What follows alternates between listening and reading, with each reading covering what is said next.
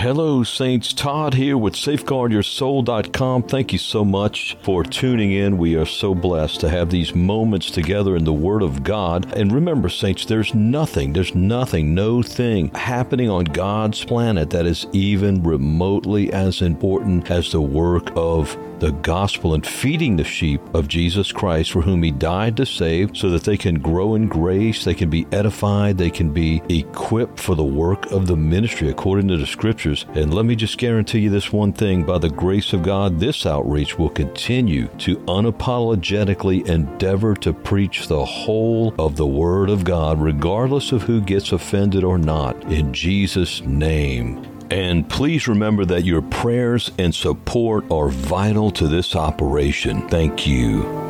Isaiah chapter 4 verse 1 says, 7 women shall take hold of one man. 7 women shall take hold of one man. Let's talk about that. Let's talk about the two types of believers, the mere professor versus the true possessor of a relationship with the great bridegroom, which involves a relationship, as we mentioned. Jesus said this is life eternal, that he's praying to the Father, might know thee, the only true God, and Jesus Christ, who thou hast sent. John 17:3. Now, please explain what kind of relationship is based on the participation of only one of the parties. I can tell you what kind of relationship that is. That's a non-existent or dying relationship. The eternal security people are self-serving. They could care less about Jesus, but rather wish to use Him to get them out of hell without any kind of real and substantial, one of substance and abiding, fruit-bearing union relationship with Jesus, the bridegroom, who speaks of that relationship in John 15 and how we abide in Him after being saved, and it produces fruit without fail. Fruit, more fruit, much fruit. It's an actual progression upward of more and more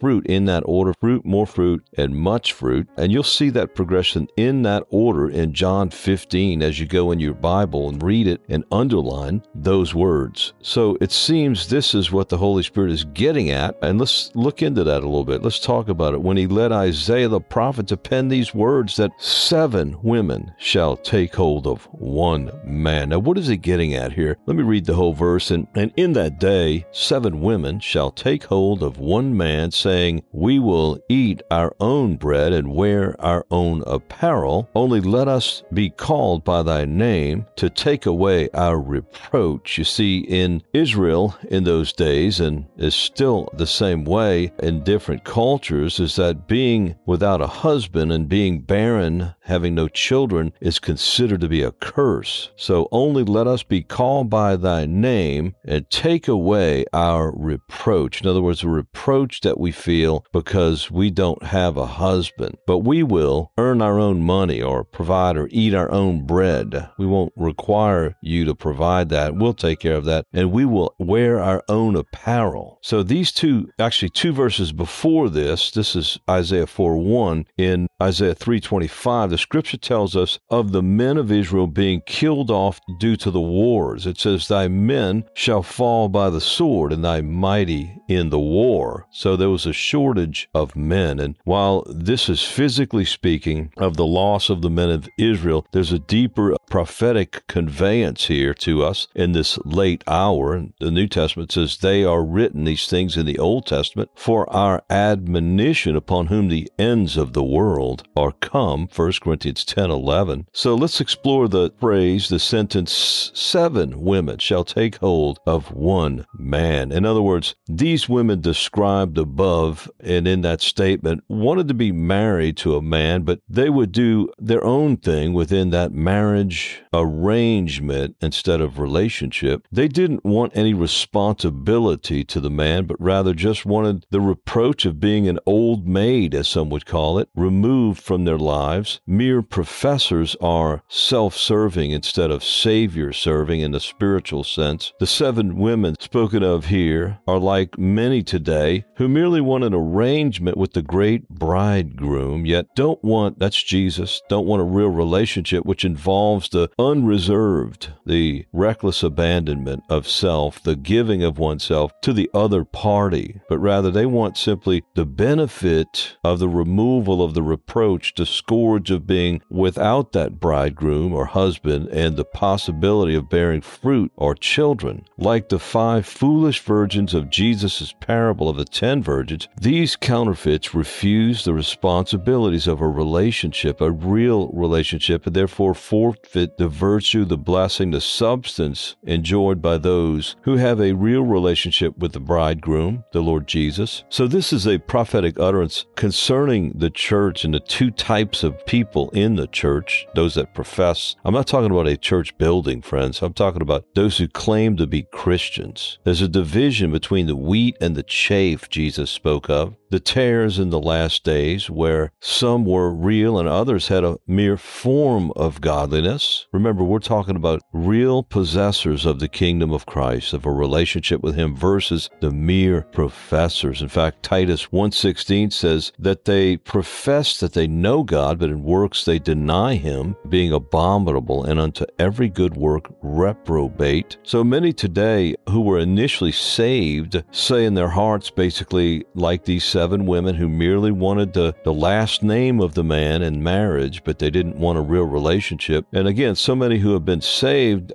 through their own neglect of seeking God, of forgetting God. Ultimately, those that forget God will be turned into hell. Psalm 9, verse 17. But they basically say, thank you, Jesus, for saving me, but I will live the rest of my life on my own terms. I'll do as I please. Don't bother me with that cross you told me I must take up daily in denial of self and crucifying of the self. Don't bother me with that. But I will be expecting a crown in the end. They say in their hearts, I'll do what I please, and that's why I simply want an arrangement and not a real marriage, a real relationship, and the associated involvement, unquote. That's kind of a little bit of a taste of what is said in the heart of the mere professor. Notice how these 7 arrangement brides, if you will, say, quote, we will eat our own bread and wear our own apparel, unquote. There in Isaiah 4:1, our main text in this message. In other words, we'll make our own money and buy our own food and clothes. We don't need you too involved in our lives other than an occasional hookup when it's convenient, unquote. Yet unless we seek and ingest the bread of heaven, friends, the Word of God Himself and His written Word, how can we be nourished? How can our vessels, our lamps be full of His divine virtue, the oil of His presence, to make it to the bridal chamber of eternal glory with the great bridegroom in this dark, fallen world? How? That's a big question. Remember, there were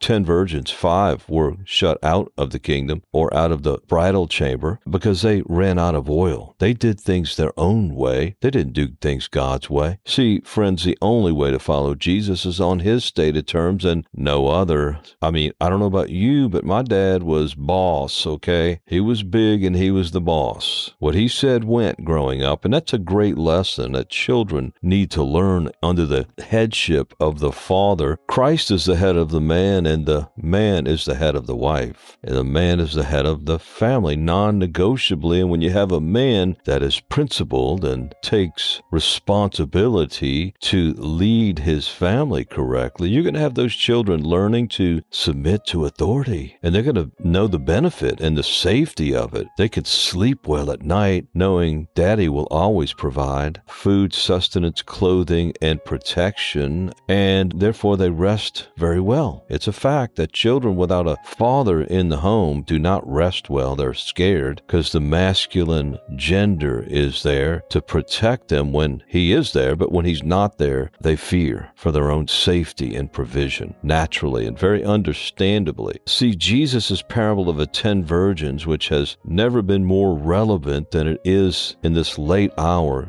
that we find ourselves in. I want to encourage you to read that, Matthew 25, 1 through 13. So also, mere professors, represented by the 7 women here, they say, we will wear our own apparel. And that would be spotted garments, if you will, which the scripture gives the imagery of many times. Of this, Isaiah 4:1, David Wilkerson wrote this. He said, the church of forgiveness only says, listen, Lord, you don't have to provide us with clothes. We'll make our own and clothe ourselves. These would-be brides, he says, have no desire to submit to the authority of the husband. They don't want to live under the same roof with him, nor are they interested in his needs. Let me interrupt this because this is a really good quote that David Wilkerson is giving as a commentary on this verse and what it means for us in this late hour. You know, when we serve God, don't you know it does his heart good as we engage in a relationship with him, just like it does a man's heart good when he has a beautiful wife who engages in an actual relationship with him. In fact, Proverbs 31 says of the husband who is married to the virtuous woman that his heart does safely trust in her. I believe that's what it says. Let's take a look at it because there's 2 things that we read concerning the Proverbs 31 virtuous woman. By the way, we have a very popular audio set. I believe it's all put into a video too called Proverbs 31. Just put in Proverbs 31 on the search engine on safeguardyoursoul.com and many women have written. You'll see their comments too and reviews of that series. It's absolutely been life-changing because it's the Word of God. Verse 10 is where the Proverbs 31 virtuous woman begins. Leading up to that point, I want to make mention of this. Lemuel's mother, King Lemuel, his blessed, wise mother, said, give not thy strength unto women, nor thy ways to that which destroyeth kings. She's talking to her son. This is a godly woman, and godly women instruct their sons and prepare them to be the men of their households, never to use that authority to do anything but protect, provide, cherish, nourish, and bless, as Jesus, the great bridegroom of heaven, who cherishes and protects and feeds and provides for in every way, spiritually, physically, in every way, for his blessed bride, the body of Christ. Ephesians 5, Revelation 19, etc. So give not thy strength to women. What does that mean? That's a deeper meaning than we can get into right here. But don't give your strength to women, gentlemen. You're the head of the house. You're there to be the masculine. You wear the pants, as the saying says. And God wants to forge your backbone with steel so that you're a man of steel and velvet. Never give over your role to the woman. That's a weak, Ahabish man, which Jesus condemns primarily above even the Jezebel they allowed to operate in Revelation 2, 20 through 24 in the Thyatiran church. We got lots of that on that topic on safeguardyoursoul.com. Just look up the Jezebel category, or you can just say safeguardyoursoul.com/Jezebel and hit return, and you're going to see a cache, a large resource on that topic. So don't give your strength to women. Be the man, be loving, be kind and wise about it, but you're the head of the house, non-negotiably, and any woman that's trying to manipulate or control you or subvert that place of authority invested in you by Christ himself, non-negotiably, she's trying to usurp that place, is a Jezebel, and God is not going to have one Jezebel in heaven. That means you need to repent. And if you're an Ahab, a weak moral coward, that was the husband of Jezebel who allowed her to manipulate in all her witchcrafts, etc., 2 Kings 9:33. Anyway, he was to blame, as well as, if not more than her, just as the church leaders in Thyatira were, for allowing a woman to function outside of the role God ordained her to function in the church world. See, order. God has order in his family. Doesn't matter what anybody says. The Bible says, suffer not a woman to teach nor to usurp authority over the man. That doesn't mean women don't say things at times that we can learn from, but they're not to stand over in authority in a place. That's the governing truth there, and teach the men. You don't like it? You got a problem with God. Shut your mouth and go get before God and repent. So Proverbs 31, beginning at verse 10, who can find a virtuous woman, for her price is far above rubies? The heart of her husband doth safely trust in her. Doesn't it do the Father and the Lord Jesus, the bridegroom of heaven, good, like this husband here, that he can safely trust in his remnant disciples to love him, to obey him? John 14, 21 through 23. That's the people that Jesus said he's going to manifest himself to. His presence pervades, I believe that's a good word, emanates from their lives. The Father and Jesus actually manifest daily their great presence, anointing, their wisdom, etc. in the lives of those who truly walk with them. You know, a lot of people trying to get God to move and going and getting together like a big group and,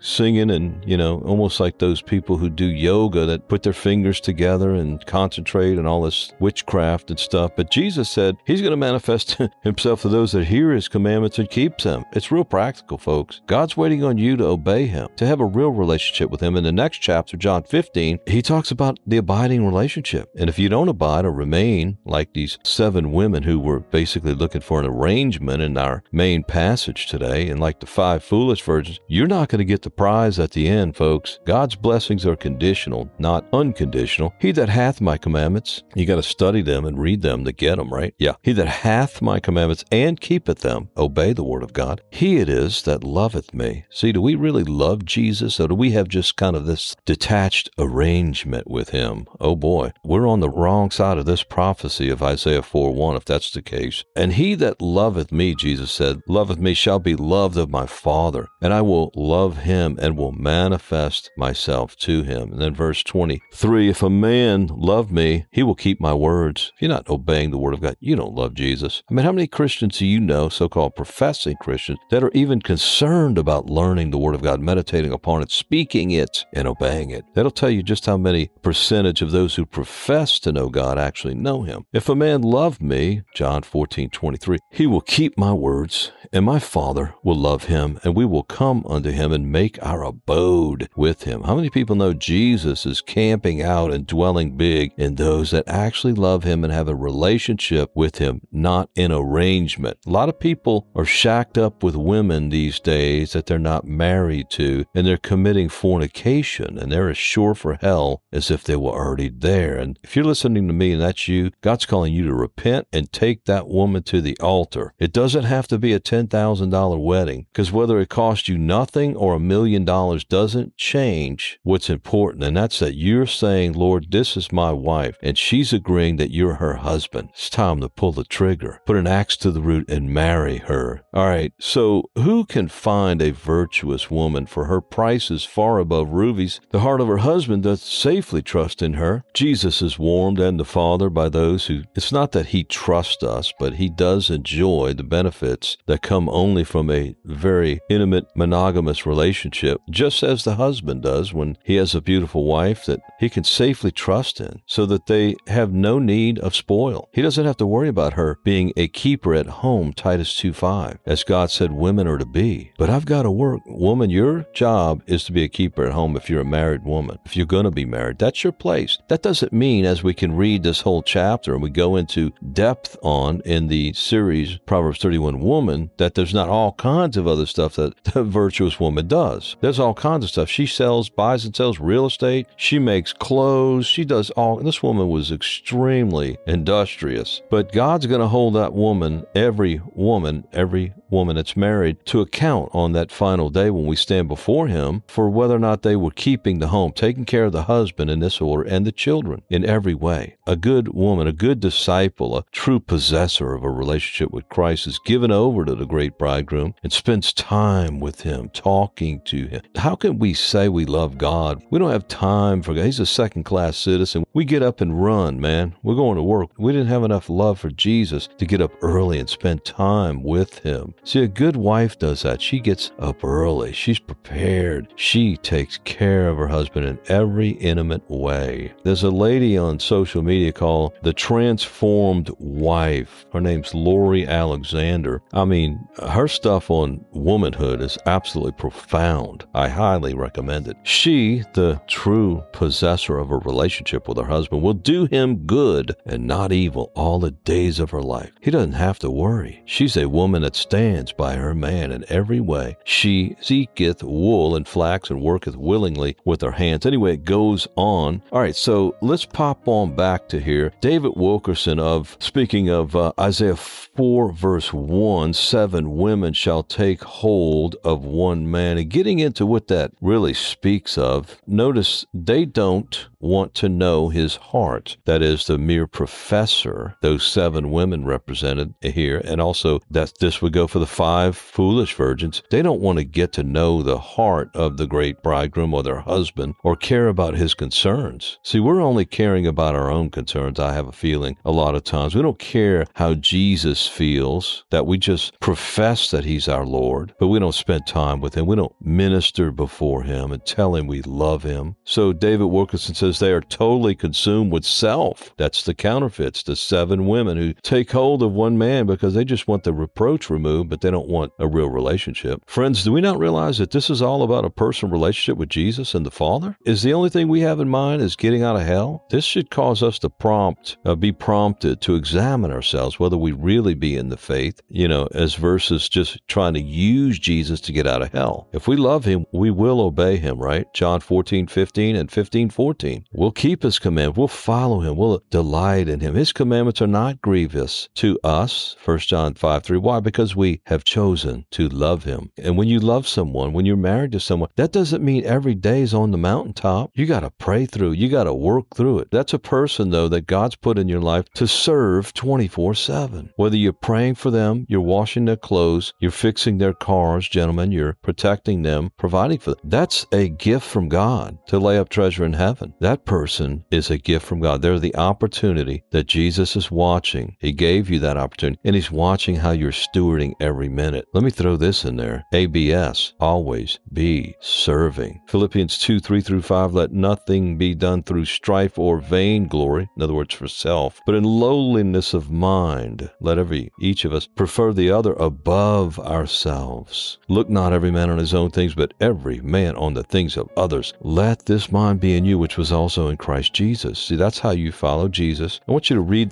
those 3 verses, Philippians 2:3-5, every day this week. It's going to change your life, my friend. So David Wilkerson continues about these 7 women who take hold of one man. He says, they are totally consumed with self, with having their reproach removed. So they have as little contact with this husband as possible. Maybe 1 hour a week. Think about it. Well, I go to church. How many people have just pigeonholed their so-called relationship with Jesus into this 1 hour where they go and don't even get convicted? It's all a big circus. It's a business, folks. Wake up. It's not the Father's business. It's people that are making merchandise of you. They're false prophets in most cases. He continues, is there any intimacy, love, companionship, submission in this arrangement? No. Is there any clinging to him? No. Do they desire to spend hours in his presence in secret, sharing his very heart? No. They spend most of their time, he says, with other loves, such as sports, TV, theater. I mean, they have all the time in the world for all that. Don't want to be bothered with spending time with this Savior they say they love. So he continues, they spend all their time with other loves, because Jesus is not their first love, such as sports, TV, theater, pleasures of all kinds. Without exception, such Christians always turn to a self-centered gospel. That's why they go to these false churches, because they don't want to repent. Men love darkness rather than light, unfortunately, Jesus said, because their deeds are evil and they don't want to change. So here's more from David Wilkerson on this 7 women shall take hold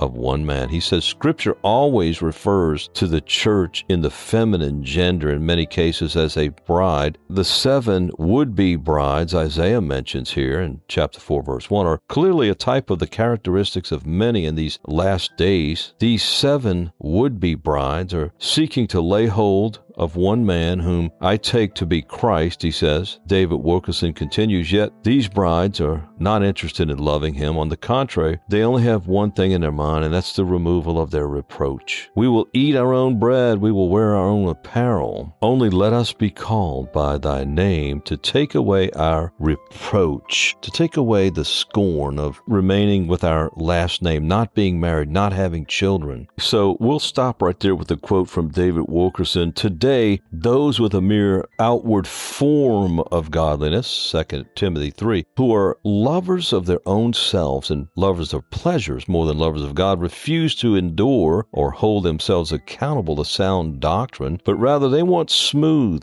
things. Isaiah 30, verse 9 and 10, where the counterfeits told the prophets, the leaders of Israel, give us smooth things. Don't be preaching conviction to us, repentance, the cross, the crucified life, laying down our lives, loving Christ with our whole heart, hating this present world, and loving far less our own family members than we love Him. We don't want to hear all this stuff. We don't want to hear about hell and judgment to come. Give us smooth things. Isaiah 30, verse 9 and 10. That's exactly what Paul's saying under the inspiration of the Holy Spirit in 2 Timothy 3 and 4, where he says in chapter 4 to preach the word, he told Timothy. That's what every man of God truly does. A true man of God just preaches the word, the actual word of God. Preach the word, be instant in season, out of season, reprove, rebuke, and exhort with all long-suffering and doctrine, for the time will come when they will not endure, hold themselves accountable to sound doctrine, but after their own lust shall they heap to themselves teachers having itching ears. See, because they're unrepentant. It's after their own lust. Why do they have lust in their heart instead of love for God? It's because they have not truly repented. Now, they may have in the past, but they have departed from the faith. This seems to be what is prophetically conveyed here through the prophet Isaiah in these last days. This is one of many counterparts in the New Testament. Paul foretold of these last days where he says perilous times shall come, and as we know, are here now before us, upon whom the ends of the world are come. 1 Corinthians 10:11. Now, we're going to talk about the true professors of a relationship with Jesus here as we finish in a minute, but let's take a look at this resume of the last days the Holy Spirit gives us through Paul in a few verses here in 2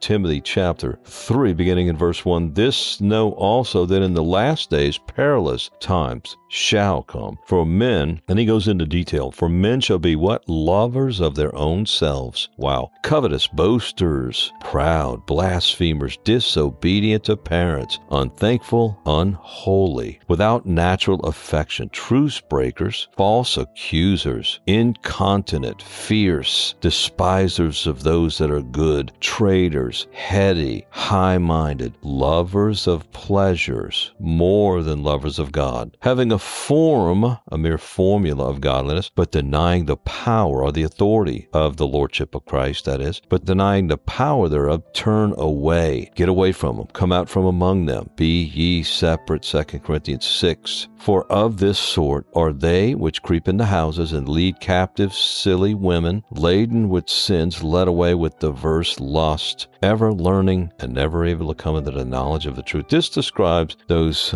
7 women who take hold of one man.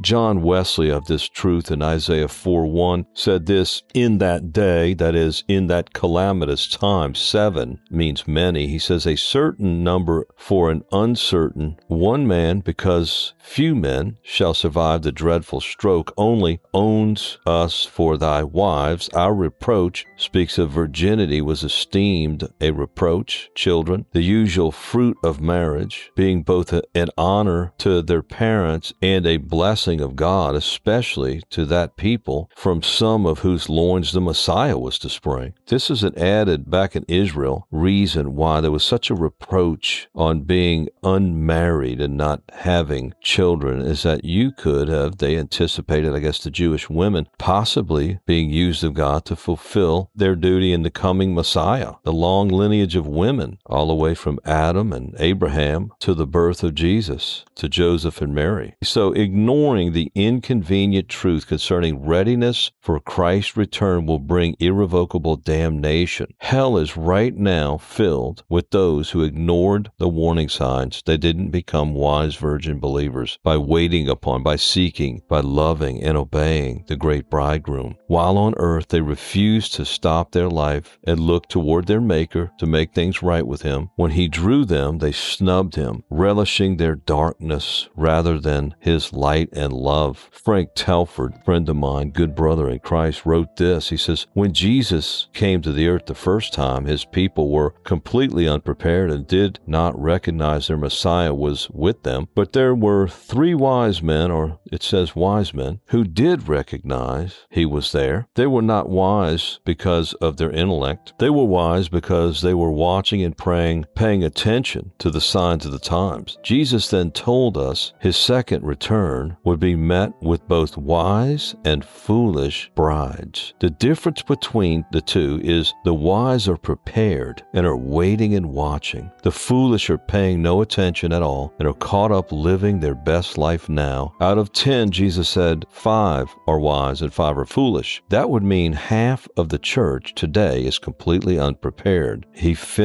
Frank finishes, he says, so ask yourself a question. Am I being wise or am I being foolish? Because there are consequences for our action. Unquote, Brother Frank Telford. So saints, we must make no mistake. The great bridegroom of heaven is not coming back for a lukewarm and uninvolved, casual love, if you will, type arrangement bride instead of intimate bride, who only want the reproach of their sin removed, yet they don't want to give themselves to the great bridegroom. He's not returning for those who treat him like a second-class citizen, a mere hobby, casually getting around to communing with him. No, the Son of God from heaven is coming out of the eastern sky for his bride. Those wise virgin saints who are in love with him, they pant after him, they cry unto him, they abide in him, they sit at his feet and learn of him. So there is a possessor church, if you will. We talked about the professors. Let's talk about, as we finish, the possessors. Notice the book of Isaiah chapter 4 continues, the next verse, after the one about the 7 brides who cry out for one man, the 7 women who take hold of one man. It says this in verse 2, in that day shall the branch of the Lord be beautiful and glorious, and the fruit of the earth shall be excellent and comely for them that are escaped of Israel. Blessings come from those who escape from Israel, escape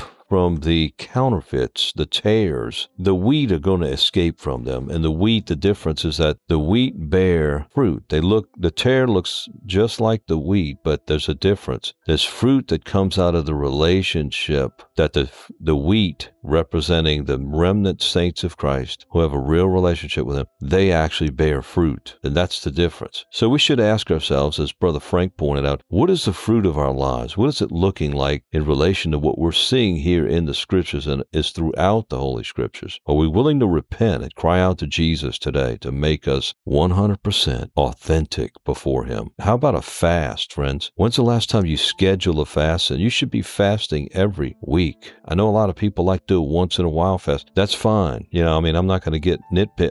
It's not my business really, but I find personally, in case this helps anybody, that if I fast on a regular basis, it keeps the flesh crucified, because we all know the flesh is going to run its course and do its evil unless it's made to die. And that's what the cross is all about. Notice, them that are escaped of Israel, escaped are separated. They choose to be separate. They come out from among the rebellious, the mere professors. They're not going to be a part of a church country club with a bunch of lukewarm people that Jesus said he's going to spew out of their mouth. This is the true remnant body of Christ, and they are beautiful and glorious, and it's going to be excellent glory for them. In that day shall the branch of the Lord be beautiful and glorious. He said, I am the vine, you are the branches, right? John 15. So the branch here would represent the body of Christ, and that beautiful bride adorned for the bridegroom, I believe that's Revelation 19, is going to be beautiful and glorious. And it's going to be great fruit in their lives now and then eternally. And they're escaped of Israel. Notice that term also appears in Isaiah, the same book, verse 37-31. Notice what the key is to escaping the counterfeit. Notice, and the remnant, that means a small residue. Jesus said the Father's flock is a, quote, small or little flock, Luke 12:32. And the remnant, or the residue, in other words, of the many who were supposed to be following God, there were only a few that truly were following God. They were possessors, not just mere professors. And the remnant that is escaped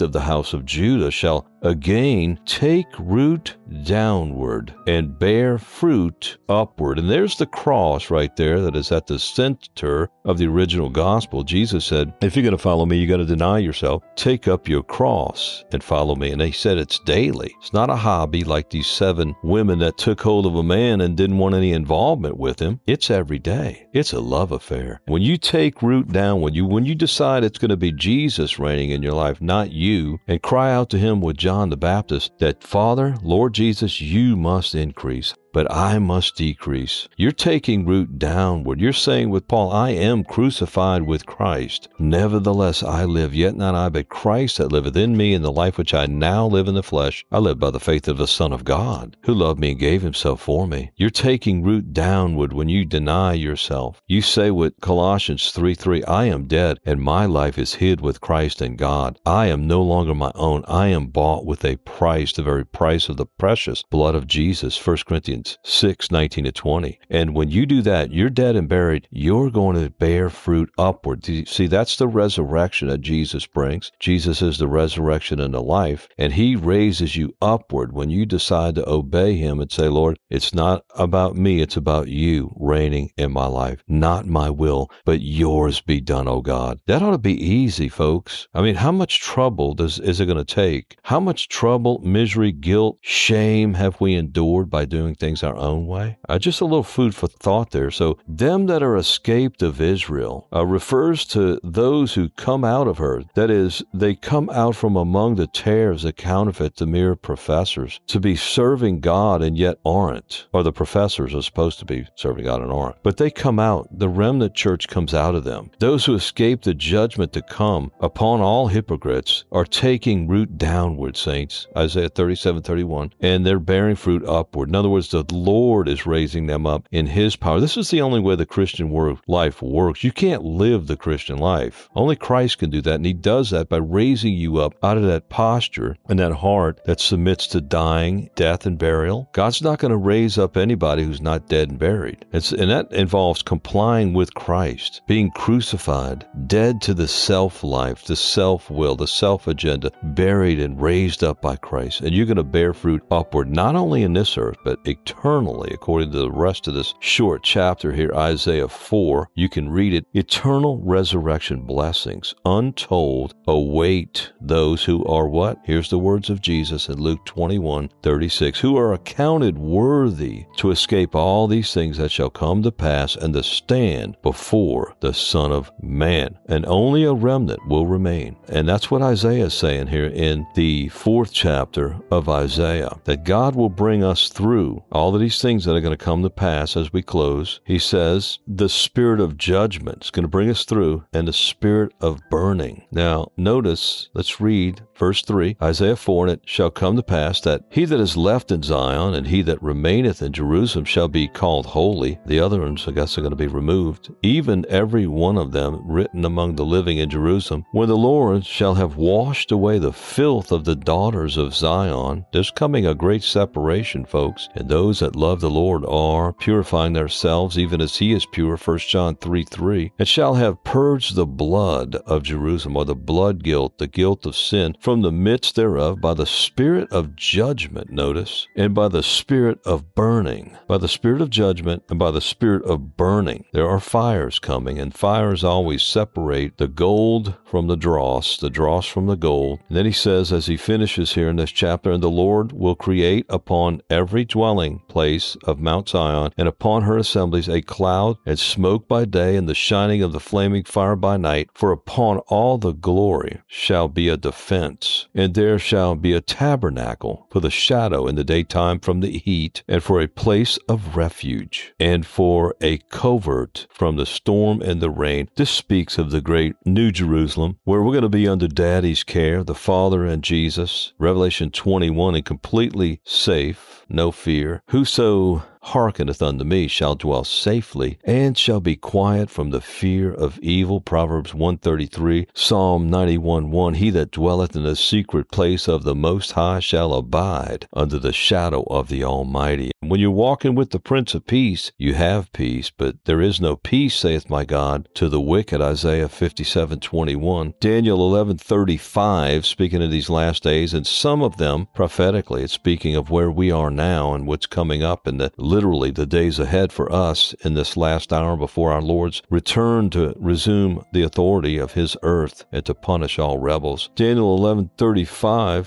first of all, verse 32, he says, they that do know their God shall be strong and do exploits. God's going to use those who do know him, as we're talking about today in this message about possessing a real relationship with Jesus. And such as do wickedly against the covenant, he shall corrupt by flatteries. That is, the Antichrist is going to corrupt people by flatteries because they paid more attention to him than Jesus. They committed spiritual adultery. But the people that do know their God shall be strong and do exploits. And they that understand among the people shall instruct many. Are you learning the word and walking with God? Because God wants you to, so you can instruct many in these final days. Yet they shall fall by the sword and by flame. This is God's people. By captivity and by spoil. Revelation tells us these things, that some will be martyred. And by spoil many days, we're going to suffer. Some are going to suffer death. Some are going to be thrown into jail, prison, as many have. In fact, many of Paul's letters were written from jail unjustly. Revelation 2:10, for example. Then he says here, verse 34, Daniel 11, now, when they shall fall, they shall be holpen or helped with a little help, but many shall cleave to them with flatteries. That sounds like the false professors who cleave to them. They cleave to the true body of Christ with flatteries. They give flattering speech. They give lip service only, but their hearts are far from the bridegroom, Jesus. That's why they don't obey him, seek him, love him, and lay down their lives for him, because he's not important enough, and they will perish. Verse 35, the last verse here in this chapter. And some of them of understanding shall fall to try them and to purge. Notice, to purge. This is God's people. And to make them white even to the time of the end, because it is yet for a time appointed. See, listen, it came to me today when I was driving to do an errand. We must continue to submit ourselves to him that judges righteously. I believe that's 1 Peter 2:23. We must continue to submit ourselves to him, folks. Sometimes it can be discouraging because our flesh wants to do evil. Or maybe that's just me. I don't know. I'm kidding. That's all of us. We have the fallen Adamic nature that has to be crucified every day. And sometimes we don't do that well. And we are brought back to our knees and to cry out to Jesus. And we just must continue. I think this verse speaks to that. And some of them of understanding, that's God's people, shall fall. Sometimes we fall, right? To try them, to test them, to purge. Notice, and to purge. God uses all these things, and to make them white, purified garments. Revelation 19:7-10. They washed their garments in the blood of a lamb. Even to the time of the end. You got to endure to the end, folks. The scripture says in Galatians 6:9, be not weary in well-doing, for in due season we shall reap if we faint not. And then let's finish with this verse. Daniel 12:10, many shall be purified and made white and tried, but the wicked shall do wickedly. And none of the wicked shall understand, but the wise shall understand. You see, this is part of the process. The righteous man falls 7 times, but he gets back up, according to the book of Proverbs, right? And remember, the way we die is how we're going to be forever. Revelation 22:11, he that is unjust, let him be unjust still. And he that is filthy, let him be filthy still. And he that is righteous, let him be righteous still. And he that is holy, let him be holy still. And behold, I come quickly, and my reward is with me to give to every man according to his work shall be. So we must individually ask ourselves, am I a mere professor? Do I have a mere form of godliness, or am I possessed by the Lord and have a real relationship with the bridegroom? Only you can decide, friend. May God grant us grace, his divine enablement in each of our hearts. May he unite our hearts, as the psalmist prayed, to fear his holy name, to truly repent. Father, we pray that you grant our hearts the gift of repentance, Lord, and that you would break us to the core of our being, Lord, and bless us to be absolutely genuine and authentically in love with you and your disciples. In Jesus' name, Well, brothers and sisters, it's been a blessing to spend these moments with you in the Word of God. And remember, there's hundreds of more Christ-centered, scripture-rich, edifying podcasts on safeguardyoursoul.com/audios. There's also a store page with many books on there for your edification in Christ. They're all scripture-rich and Christ-centered. Also, tens of thousands of saints and sinners are being reached every month, and your prayers are coveted for the fruitfulness and supply of this outreach. God be praised, by the way, for those who are supporting. And feel free to visit our donate page on the site, and you can use your debit card, PayPal, or Patreon, and you can become a monthly sustaining member if you choose to do so, and a gift of any amount is so appreciated. Part of this outreach is to equip and supply other ministering disciples across our great country and all over the world. And may God be praised that there's fruitfulness happening among His people and through His beloved saints, as we know that the return of our Lord Jesus Christ draws nigh. And we say together, in the words of Revelation 22, "Even so, come, Lord Jesus." Amen